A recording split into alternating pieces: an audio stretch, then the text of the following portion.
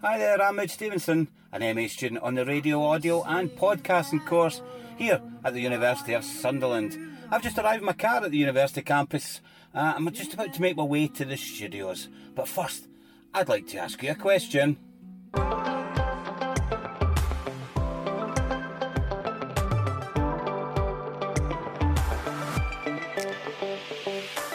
If you're a new student at the university, and when you're not in class, what can Sunderland offer you for things to see, places to visit and activities to do?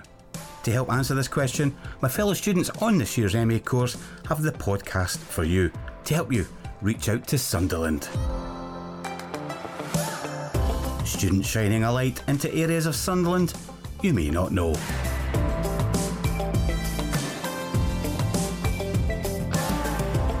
Getting to Know You is a podcast series looking at getting to know each other by visiting special places in the Sunderland area.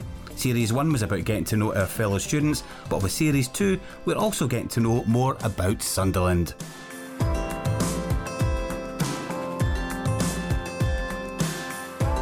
Over the course of 4 separate episodes, each with 2 presenters going out around Sunderland, they will be looking at such areas as culture, sport, entertainment and also a very special place called Mackie's Corner.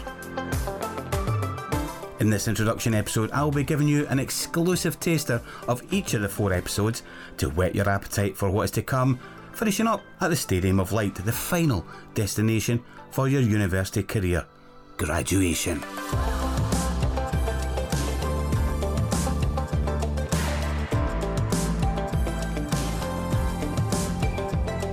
And first up in episode 1, it's Grace and Roisin who are inviting you to come along to Mackie's Corner, right in the heart of the city centre.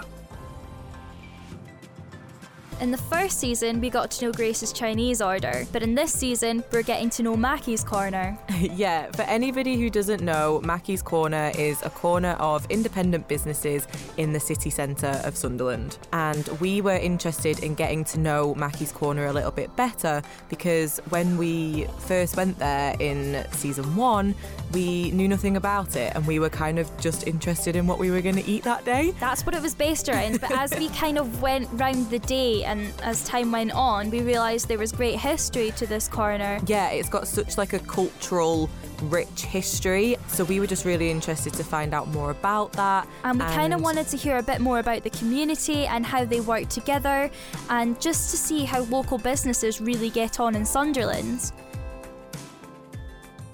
So hi, I'm Tommy, I'm from The Sweet Petite. So the business is run by me and Laura. Laura's my wife. All started, and my wife done our wedding cake. It was our first big cake she'd done. She wanted to take it like a next step further. So we got an old horse box. It was 50-year-old. We got it from the Cotswolds.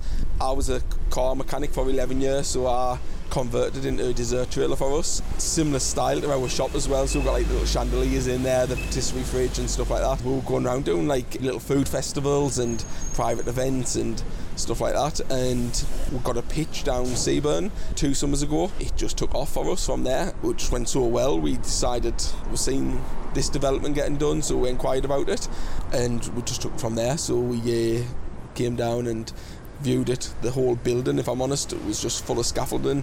There was no shop fronts on, there was not even a ceiling in our shop. It was like literally a derelict building, and my wife seen it and she just knew she couldn't make it work. We got cracking and made it into what it is today, and been successful for us so far, so we're over the moon. We'll offer like afternoon teas on Fridays and Saturdays. The rest of the time it's all our own homemade cake. I hadn't even heard of Mackie's Corner. Laura had heard of it. We didn't even know it was being developed. And there used to be a sweet shop on the corner here, and I used to go in and buy like a full tub of sweets as a Christmas present and things like that. So I'd actually been to the building, I just didn't know it was called Mackie's Corner. It was just my wife had seen it online, contacted Alex, the landlady. The building itself looks really good.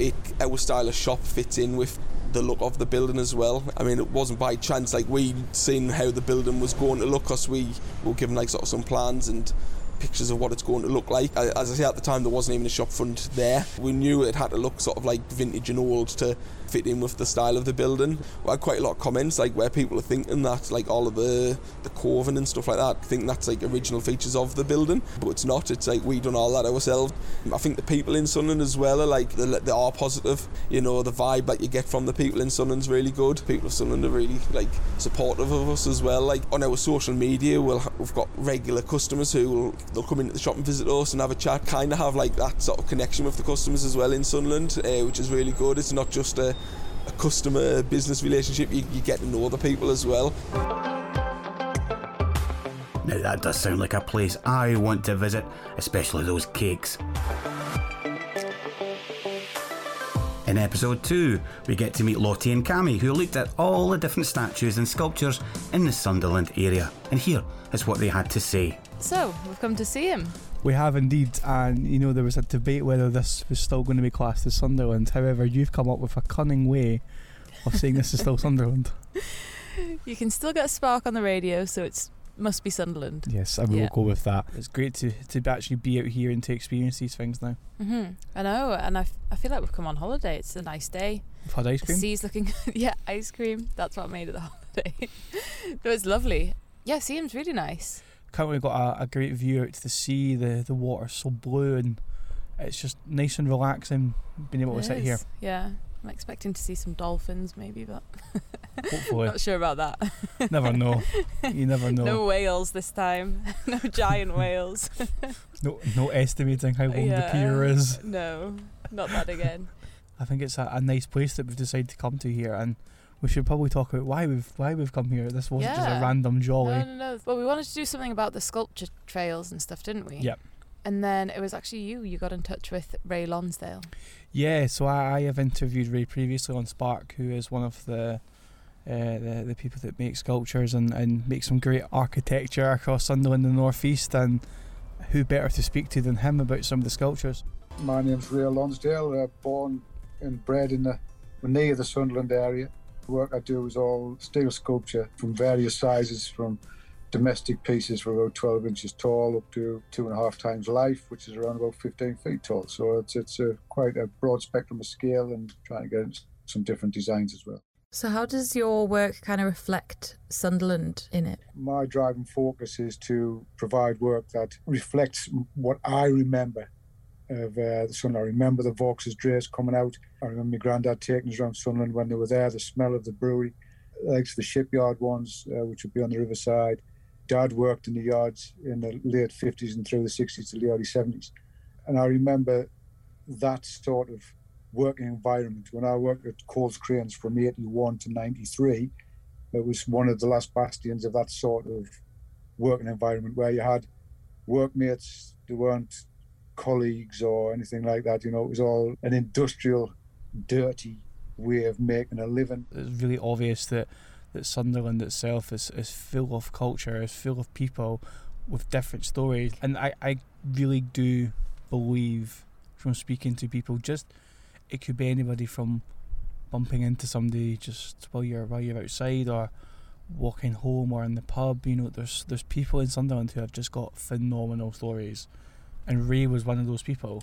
Yeah. He was so openly happy to speak about his kind of experiences growing up, and to know that he's gone on to do this is just phenomenal. And he obviously speaks about why Tommy's his favourite, or one of his favourite things that he's created.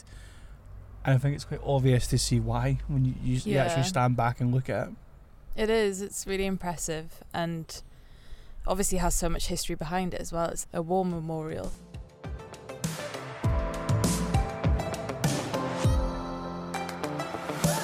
Now, I know sculptures may not be your thing, but there is a multitude of great cultural aspects of Sunderland on show throughout the city and surrounding area. Get out there and get to know the city and its people and its varied and diverse history. Moving on to episode 3, Jaden and Elijah are sports fans, so they wanted to let you know about their visit to a local sports centre and what it has to offer in the way of unique sports. In this episode, Jaden and Elijah visit Silksworth Sports Complex, where they take a look at unique sports in Sunderland, as well as discussing their time in Sunderland and hearing from a skiing expert.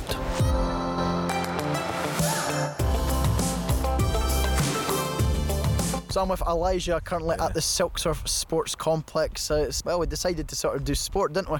Yeah, I mean, it would be nice to like get to know more about the sport because I don't really do much of this in my place, so yeah. So me and Elijah, we're big football fans. So we thought we'd try and find some of the unique sports in Sunderland. That was actually quite recently. I didn't even realise that they had a ski slope until recently, even though I've lived in Sunderland for a year and a half now. And we decided to come to the ski slope. So we've got an interview coming up, which you'll hear later on in this as well, in the podcast. And we've got a skate park beside us, football pitches, I think the cricket's over there, got a racetrack over there. I didn't realise there was so many sports in this area. It's crazy because when we were coming in, we could see the ski slopes, like really tall ski slopes. And it looks dangerous to me, but yeah, some people love the spot. So, I mean, since they love it, I mean, and they good in it, professionals in it, so they know what they're doing. Well, that's one thing I wanted to do. Have you actually done skiing before? I mean, I can't imagine skiing something that they'll have in Nigeria. I'm not really afraid of height, but that's really high, so I wouldn't be doing that. You wouldn't do that? I mean, I wouldn't be doing that, and it's dangerous. Well, I've done skiing. I think we were discussing this before we started recording about 10 years ago. So obviously Edinburgh, where I'm originally from, has an even bigger ski slope than that. It's probably about 3 times the size. So I've skied right from the top of that. It's up in the Pentlands in Edinburgh, massive big hills up there. So I was about 11-year-old when I did that.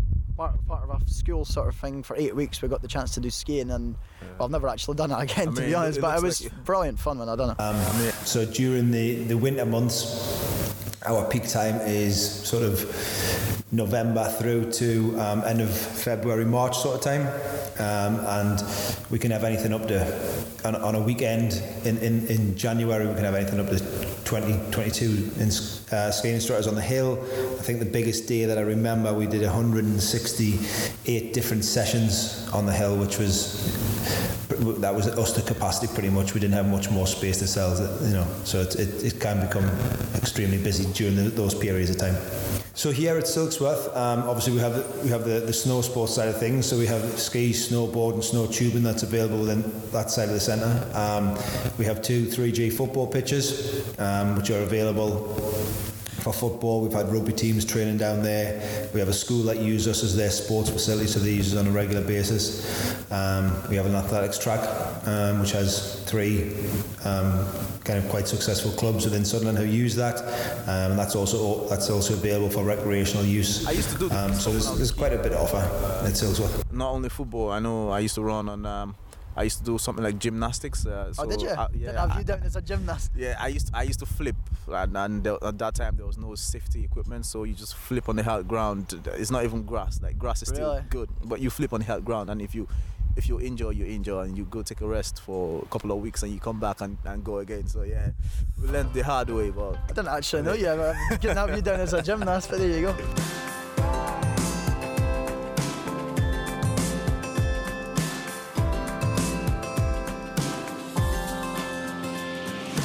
In the final episode of this series of Getting to Know You, our culture experts Kat and Robert get out and about to ask the people of Sunderland about this diverse and exciting culture.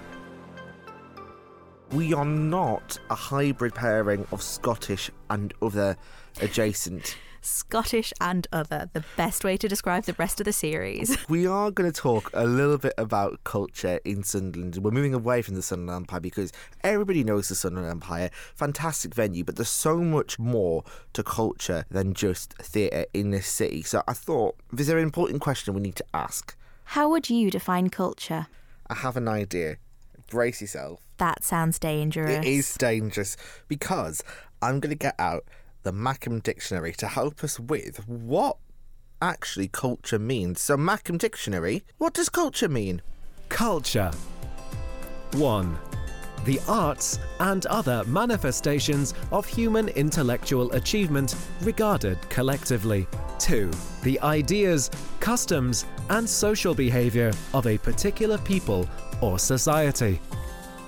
Told you it was going to be jazzy. I'm not sure what my favourite culture spot is, to be totally honest with you. I don't know too much about the culture in Sunderland. I would quite like to know more about it, actually.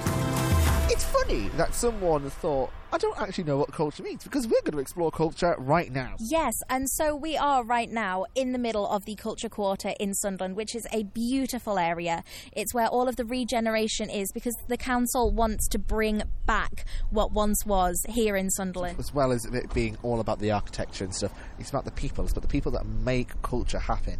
So we're going to go speak to some people at the fire station who are making culture happen in Sunderland as part of this whole regeneration scheme. Culture of Sunderland is absolutely blossoming at the moment. This is Helen Green. She's head of performance at Sunderland Culture. The fact that we're sat in this wonderful growing cultural quarter in the city centre, which didn't exist until a few months ago with the opening of the fire station. Obviously the Empire's been here a long time. It's been here since the early 20th century. But what the fire station is offering is very complementary to what the Empire is. Now, we were at the fire station the night where there was a fantastic event happening, which is themed around the idea of circus skills, performance and individuality in disability. Now, we caught up with the company that were putting on the performance to ask them why they chose to perform their piece in Sunderland at the fire station. We're in Sunderland today because we're performing at the fire station. We're really delighted. I think we're the first circus show to perform here. I sort of know that because we tested the rigging this afternoon and the weights.